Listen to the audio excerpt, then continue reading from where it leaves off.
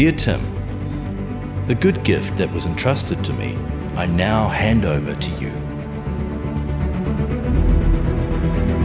Guard this gift, grow it, and pass it on to those to come.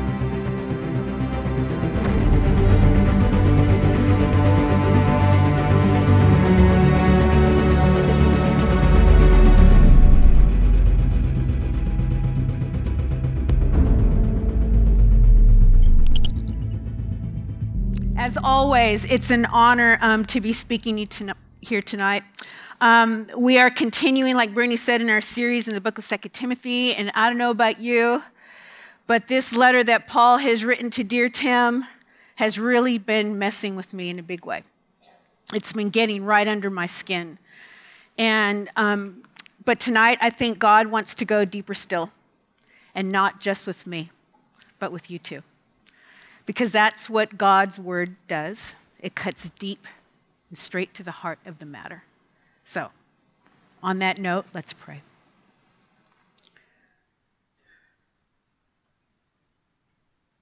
Holy Spirit, come. Fill this place. And do what only you can do. Would you illuminate your word for us tonight, God? Would you speak a rhema word specific to us? God, I pray that you would grab hold of us tonight as we look at some serious content. God, I pray, as always, that you would have your way in this place and in our hearts. In Jesus' precious name, amen. So, let's recap so far where we've been with 2 Timothy.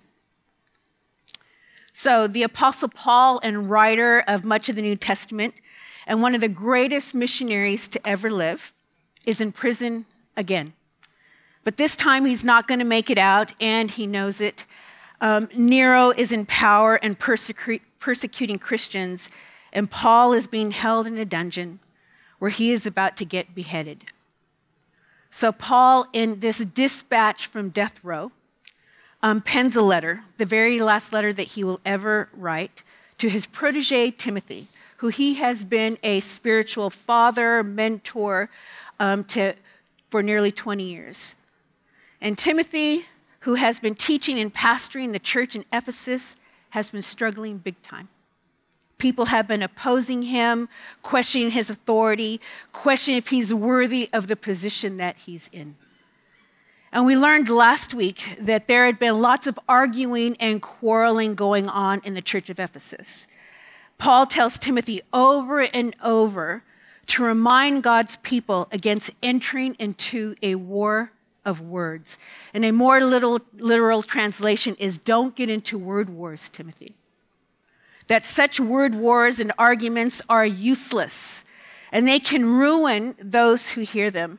He tells Timothy to avoid godless chatter, because those who indulge in it will become more and more ungodly. That their teaching will spread like gangrene, as in the case of these two guys with really unfortunate names, and I hope I say it right, Hymenaeus and Philetus, who had left the path of truth, and their false teachings had turned some people away from the faith. Now, the first week of Dear Tim, we talked about how we see and think about ourselves, what we root our identity in, is how we will engage the world. And last week, Bree did a fabulous job as she challenged us with this question: who or what are we listening to? And I would like to ask us tonight what it is that we believe. Have we left the path of truth? Have we been misdirected in some way? What false myths have we believed or bought into? So for fun, and this is the only fun we're going to have tonight, so you better get into it. I'm going to read out some statements to see if you've ever been told the following. So who's ever been told that sitting too close to the TV will ruin your eyesight? Yes. Guess what? Not true. It's not true. It doesn't hurt your eyesight. I read that. Oh, how about this one? How about eating carrots will give you night vision? Who's been told that? Apparently it's not true. It promotes good eye health, but doesn't improve your eyesight. How about this one? I was told this. So if you swallow your bubble gum, it will stay in your stomach for 7 years. Yeah. Who's been told that? Yeah. Okay. Yes. How about this one? Who's been told that drinking coffee will stunt your growth? Yes. How about this one? You can't go swimming for 1 hour after eating or you will get a cramp. How many hours did we sit on the side of the pool waiting for that hour? Apparently it's not true. We were robbed, man. We were robbed. How about this one? This is who's been told this. The family pet went to live on a farm where he'll have lots of room to run and play forever. Your pet's gone on vacation. Yes. How about this one? If you touch a frog, you will get warts. Yes, yeah. How about this one? Eating watermelon seeds will cause a tree to grow inside your stomach. Yeah. How about this one? If you keep making that face, it will stay that way forever. Yes. When the wind changes. Yeah, when the wind changes, yeah. How about this one? And because I grew up in a Latin family, my uncles used to say this a lot. You eat that chili, you're going to get hair on your chest. Didn't eat it for like years, man, for like years. Anybody told that you would get hair on your chest if you ate chili? No? Okay. I believe so many of those, and probably, and just till recently, a lot of that I thought was really true. But I think this Spark ad captures it perfectly. So let me play this Spark ad. You guys have seen this. It's brilliant. If you pee in the pool, will the water really change colour? Does the TV only work when it's raining? Can a stork really carry a baby? Does the internet turn off at 7 every night? Can a goldfish run away? Is Santa always watching?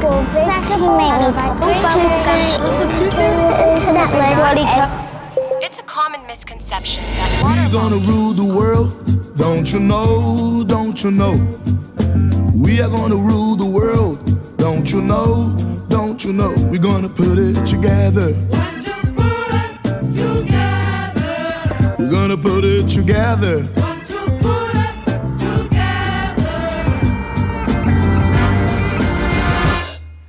We need to talk. We're gonna rule the world. Come on, man. I love that.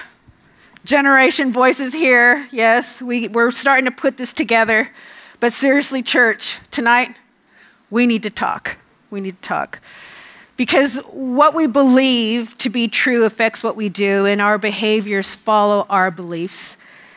And for many of us, if we don't have a behavior problem, we have a truth problem. And if you want to know what you truly believe, watch how you behave, because one always follows the other. Tonight, Paul, in the following passages, is going to challenge Timothy and us on what it looks like to be a Jesus follower in a hostile environment. He's going to call us all to maturity in our faith. And then he's going to paint a sobering picture for us in chapter 3 about what can happen when we, at our core, have a misdirection of beliefs. So you can either follow along in your Bibles or on your Bible apps, or it'll be up on the screen, but we are picking up where we left off last week in 2 Timothy chapter 2, verse 22. And Paul says this, Dear Tim. There it is. He says this, flee the evil desires of youth and pursue righteousness, faith, love, and peace, along with those who call on the Lord out of a pure heart. And here's the recurring theme. Don't have anything to do with foolish and stupid arguments because you know they produce quarrels. Paul tells Timothy to flee the evil desires of youth.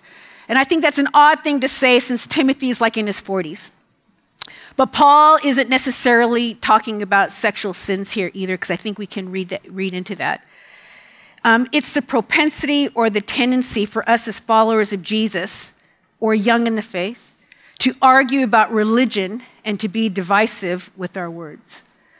Paul isn't talking about a good, healthy debate either. It's rather to stay away from foolish quarrels, controversies, and arguments. He says that when people are involved in an argument, especially about religion, it starts to get really heated. So flee, Timothy, back away and don't have anything to do with it. Now, interestingly, that word quarrel in the Greek is where we get the word macho from. Like when people are in a heated debate or argument, that it can quickly cease to be about mutual learning, but more of an ego trip. I remember my daughter telling me about a time in a theology class that she was taking where the conversation debate suddenly turned into an ugly, negative mocking of Pentecostals and the manifestations of the Holy Spirit like healing, etc., etc. She said she was just sitting there listening to that for a while, and she said she was thinking, that's all very well, guys, but the reality is, Mike over here has got a sore back, so can we go over and lay hands on him and pray for him? And I absolutely love that, because she was like, just thinking that. But all that arguing, and there was a lot of it during that semester that she was doing that course, it really, really messed with her head. And what I'm so glad about is that she was able to talk with Peter and I through a lot of that stuff. And I remember her even talking with Craig, meeting with him about some of the stuff that she was learning. And it took her a long time to kind of get over that, all that arguing and debating. Paul warns Timothy and us to stay away from foolish arguments and word wars because it can ruin those who hear it, especially when it turns ugly. And it's sad, but churches can argue and split apart over the color of carpet, or how loud the worship band is, or the type of worship music being played, etc. And I suppose that those are just the surface issues, that there are deeper hurts and offenses going on. And I read this quote in a commentary that I have never, ever forgotten. And it said this: do you know how many people it takes to split a church? Not half the congregation, just two. One to start spreading the fiery negativity, and another not to confront the behavior as a sin that it is. Amazing, eh? Church, our words have a chain reaction. They can set into motion a series of events, erratic, difficult to stop, destructive, and not just for you, but for everyone around you. And if we're not careful, word wars will be the end of us. Paul is calling Timothy and God's people, which is us, to be mature followers of Christ. In other words, to grow up. And what does growing up look like? It is someone who pursues righteousness, faith, love, and peace. So chase righteousness, Timothy. And that doesn't mean just to be moral, like don't get drunk or don't watch R-rated movies, etc. It's more about doing what is right. To the ancient rabbis, that word righteous, to them, at the core of it, was about helping the poor. And they got that from the prophets. Micah 6 says, what does the Lord require of you? And I love that question. What does the Lord require of you? And he answers, to do justice, to love mercy, and to walk humbly with your God. I love how the Message version sums up all of these verses in 2 Timothy, and it says this: stay clear of pious talk that is only talk. Words are not mere words, you know. If they're not backed up by a godly life, they accumulate as poison in the soul. I think Eugene Peterson nailed that. We go on, verse 24, Paul goes on to say, once again to Timothy. Yep. He says, and the Lord's servant must not be quarrelsome, but must be kind to everyone, able to teach and not resentful. Opponents must be gently instructed in the hope that God will grant them repentance, leading them to a knowledge of the truth, and that they will come to their senses and escape from the trap of the devil, who has taken them captive to do his will. Paul is saying that as the Lord's servants, and I love that being kind and gentle when sharing the good news of Jesus Christ is so key. You know, before I became a Christ follower, I remember working with someone who was a Christian, but was so overtly anti-Catholic, which I was at the time. I went, staunch Catholic, 12 years of Catholic schooling. And they would proceed to tell me every chance they got that just about everything I'd ever believed my whole life was wrong. They wanted to banter and spar with me about it. Looking back, I can see now that they were really passionate about their faith, but that didn't win me over. It just made me avoid them and try and get a different work shift when they were on. Arguing and debating and Bible bashing people is not an evangelism strategy. You may be able to prove your point, but you could lose your platform. You may be able to prove that you're right, but not show others that you've been made righteous, declared righteous by the grace and blood of Jesus. For me, and this is so true, it was the kindness of the Lord through his people who gently shared the gospel with me that led to repentance. And that's in Romans 2:4, and I'm paraphrasing. Paul tells Timothy to be kind to everyone. And I looked that up. The word everyone in the Greek means every and one. Everyone. Be kind to everyone. Whatever their race, ethnicity, religious background, etc., be kind to everyone. Gently instruct them in the hope that God will grant them repentance, leading them to a knowledge of the truth. And that they will come to their senses and escape the trap of the devil who is taking them captive to do his will. Come to their senses literally means to sober up, to come out from under the influence of the devil. Paul is talking about people who are captives, operating under the reign of the prince of the air and the father of lies, the enemy of God. And they don't even know that they're captives because they're under the enemy's influence. Paul then switches gears as he describes in the next chapter what full-blown captivity looks like. And here's what's so sobering, that it's in the church. Verses like these honestly keep me awake at night. 2 Timothy chapter 3.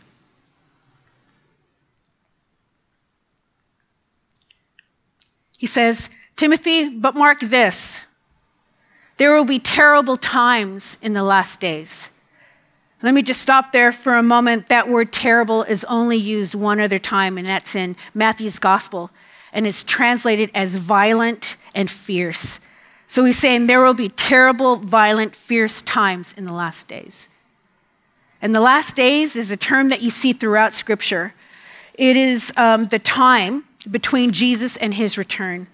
Now, there's different schools of thought on that, and we aren't going to debate or argue about that tonight. But interestingly, Paul is talking about the last days then too, because he is instructing Timothy how to respond to these people. So we know that they were amongst them at that time. Now listen to what he says next in this list. He says, people will be lovers of themselves, lovers of money, boastful, proud, abusive, disobedient to their parents, ungrateful, unholy, without love, unforgiving, slanderous, without self-control, brutal, not lovers of the good. Imagine that. Treacherous, rash, conceited, lovers of pleasure rather than lovers of God. Check this out. Having a form of godliness, but denying its power. Timothy, have nothing to do with such people. Honestly, I would have rather preferred to be in the Psalms or something, a happier book. But when I read that, I was just like, man, just blown away by that. So let's go through them one by one. Now, the list starts with being lovers of self. These people are narcissistic and selfish and totally into their comfort. They are the biggest thing in their world. They will be lovers of money. Money is their idol. They will be boastful and proud because success is their idol. They will only do something if they're good at it so they can brag about it. They're abusive because power is that kind of person's idol. They hurt others for sport, physically or verbally. They are disobedient to their parents and rebellious. They have issues with authority. They are ungrateful, which means they feel entitled. They are unholy. They want to be loved more by the world than by Jesus. They are without love. It means they lack compassion. And in the Greek, that is literally translated heartless. When they see someone in need, they think it's their fault. They're unforgiving, and that means that they harbor bitterness. And what do you do in a harbor? It's where you drop anchor. So they drop anchor in their bitterness. These people are slanderous. That word slanderous literally means devil, diablo. They speak evil of others. They love to tear others apart with their words. You see, that's what the enemy does. He's the accuser. They are without self-control. They do whatever feels good, and apparently that is the mantra for the satanic church. Do what you want. People will be brutal, and this word means untamed and uncivilized. They are not lovers of the good. They are treacherous, they don't keep their word, and are disposed towards betrayal. They are rash and not considerate of others. They are conceited, self-centered, and confident in their own strength. They are lovers of pleasure rather than lovers of God. And Philippians 3 says that their God is their appetite. They don't want God, they just want his stuff. And I find it so interesting that all these vices, all these things, what it is. And I love how one commentary put it, and I think it's profound, so I'll put it up on the screen. He says, the list begins and ends with words expressing a misdirection of love. This suggests that what is fundamentally wrong with these people is that life is misdirected, is that love is misdirected, and that the other vices flow from this misdirection. It's a misdirection of love. And as I was thinking about that, I think, gosh, I guess the opposite of these would be loving things, to be grateful, to be holy, to be considerate, to be kind and generous. Those are all loving things. So these are the direct opposites. It's love gone wrong. It's a misdirection of love and desires that has turned in on itself. And the bookends of this list are the first one, lovers of self, and the last one, lovers of pleasure rather than God. Or if you put them side by side, they are the parents, and the rest of the list is the offspring. Any followers of Jesus can be like those things on that list momentarily. I don't think Paul is talking about when we are momentarily conceited, rash, or selfish. And I don't think he's talking about unbelievers either. He's talking about people in the church who have a pattern of this type of behavior. They have a form of godliness, but denying its power. This literally translates that these people are outwardly godly. They look like a Christian, but on the inside, they lack the Spirit of God. And lack is the key word here. They lack compassion. They lack forgiveness. They lack gratefulness. They lack love. These people have bought into the lie that God is a taker and not a giver of life. And here's the irony, that the more we give self, the less self gets. They have given over to a harshness and a self-centeredness. They have given over to being lovers of their comfort instead of pursuing God. And here's what I read too, that it's predatory behavior. Now listen to how the book of James puts it. James says this, because he addresses this as well in James 4. He says, what is causing the quarrels and fights among you? Don't they come from the evil desires at war within you? You want what you don't have, so you scheme and kill to get it. You are jealous of what others have, but you can't get it, so you fight and wage war to take it away from them. You don't have what you want because you don't ask God for it. And even when you do ask, you don't get it because your motives are all wrong. You want only what will give you pleasure. You adulterers, don't you realize that friendship with the world makes you an enemy of God? And I say it again, if you want to be a friend of the world, you make yourself an enemy with God. Notice that James says that it's the evil desires within us that destroy us. It's the misdirection of passions and desires. The church family, I just want to be clear that here's what I'm not saying, and I hope this is not what you're hearing, that God is good, you're bad, so stop it. It's not what I'm saying. The answer is not to kill passion and desire, not at all. That is not how God created us to be passionless people. No. I mean, all you have to do is read the Psalms. David was a passionate guy, and God said that he was a man after his own heart. God wants to fan into flame your passion and desire, but in the right direction. One of my favorite quotes ever is by C.S. Lewis, and he said this: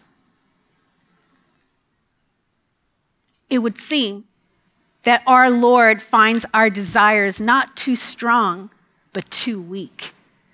We are half-hearted creatures, fooling around with drink and sex and ambition when infinite joy is being offered to us. And like an ignorant child who wants to go on making mud pies in a slum because he cannot imagine what is meant by the offer of a holiday at the sea, we are far too easily pleased." You see, the answer is not to kill all desire and passions. It's letting the Spirit of the living God set them ablaze for His glory.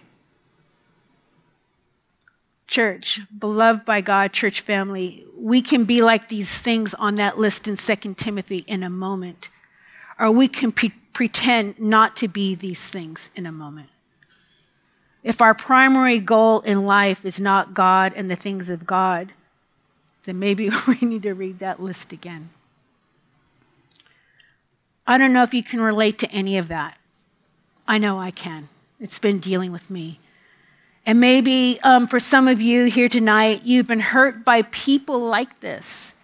And I'm honestly so sorry that has happened to you. If you've ever been a victim of predatory behavior like those things that were listed there. And my prayer for you is that you would let God tend and heal you here tonight, or at least let Him start the process. Amen? And if you're here tonight and you saw parts of yourself in that list, I want to say as gently, as humbly as I can, that it's time to repent. You see, the rest of that James 4 passage says this. He says, "Do you think the scriptures have no meaning? They say that God is passionate, that the Spirit He's placed within us should be faithful to Him. And listen to this, He gives grace generously. And the scriptures say, God opposes the proud, but He gives grace to the humble." What a promise. So humble yourselves before God. Resist the devil and he will flee from you. Come close to God and He will come close to you. Wash your hands, you sinners. Purify your hearts, for your loyalty is divided between God and the world. Let there be tears for what you have done. Let there be sorrow and deep grief. Let there be sadness instead of laughter and gloom instead of joy. Humble yourselves before the Lord, and He will lift you up in honor. Here's what I know for sure. That when we come to God, He's so faithful and just to forgive us. No shame. He is a shame lifter, and He takes all our shame, condemnation, and guilt, past, present, future, and He nailed it to the cross forever. He does not hold your sins against you, Romans 8 says. And He takes all our pain, and as only He can, He turns it into something beautiful. He turns our sadness into laughter and gloom into joy. And I'm going to ask the worship band to come out. But I want us to all to take a minute again to have a look at this list as the band comes out. Now I want to say that as we look at that, if you can relate to any of it, if you see these tendencies in yourself, don't miss the opportunity to confess it to our God. And I want to say that the Christian life is not that we won't ever do these things ever, that we will never get off the track or never leave the path of truth, as Paul says, or never have misdirected our loves in the wrong direction. No, it's a daily struggle. But as we mature and grow as Christ followers, as you mature, as you grow up in the faith, as Christ followers, we leave the path less and less, and we are quicker to return to him when we blow it. Amen? That's what it is. And as the band plays, I implore you, as you value your life, to talk to God, that he will meet you right where you are. And I'm going to ask that you guys pray, talk to him, pray for each other in rows if you feel comfortable. You can come to the front as the band plays, but that you have this conversation with God. And he's so full of grace and will so meet you and where you're struggling. Let him minister to you. Amen?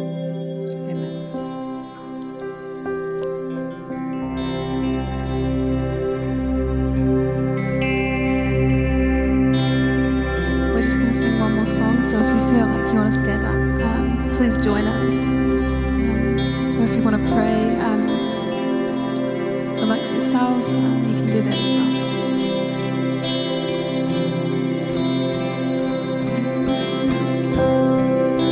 Worthy of every song we could ever sing, worthy of all the praise we could ever bring, worthy of every breath we could ever breathe. We live for you.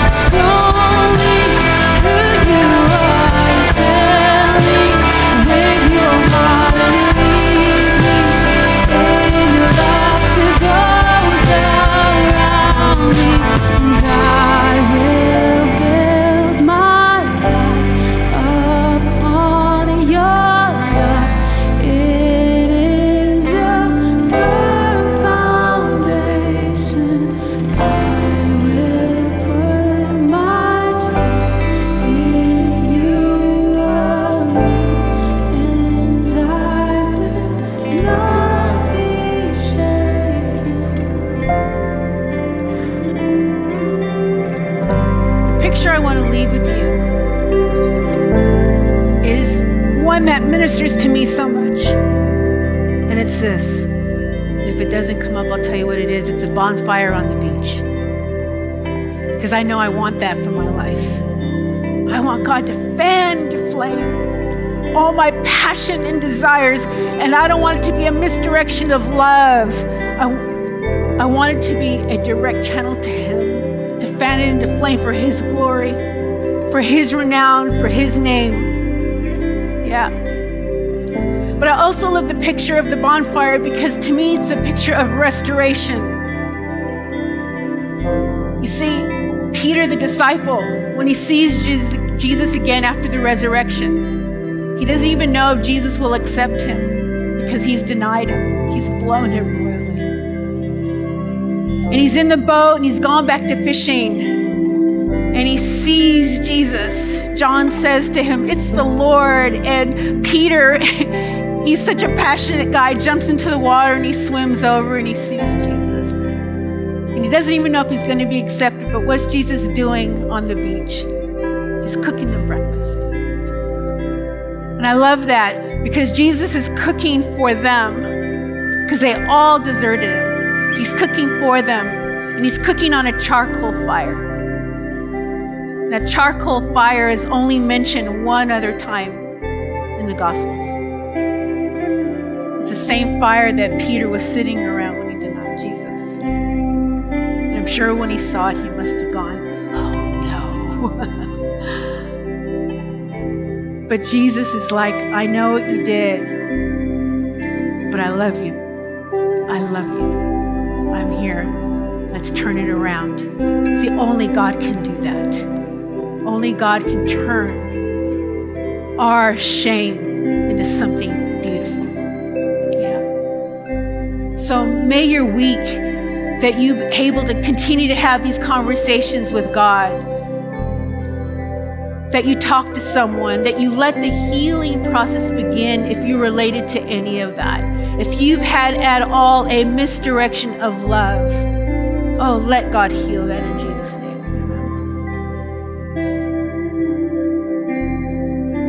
God, I want that more than anything. May your word burn in us. May your spirit burn in us. Make us a passionate people for your glory. Thank you, God, for your grace and your mercy and your love towards us. Bless your holy name. Be with your people, God. Have your way in their lives. Thank you, Father. We marvel at who you are. In Jesus' precious name. And everybody said, amen, amen. Come back next week. It's going to be good.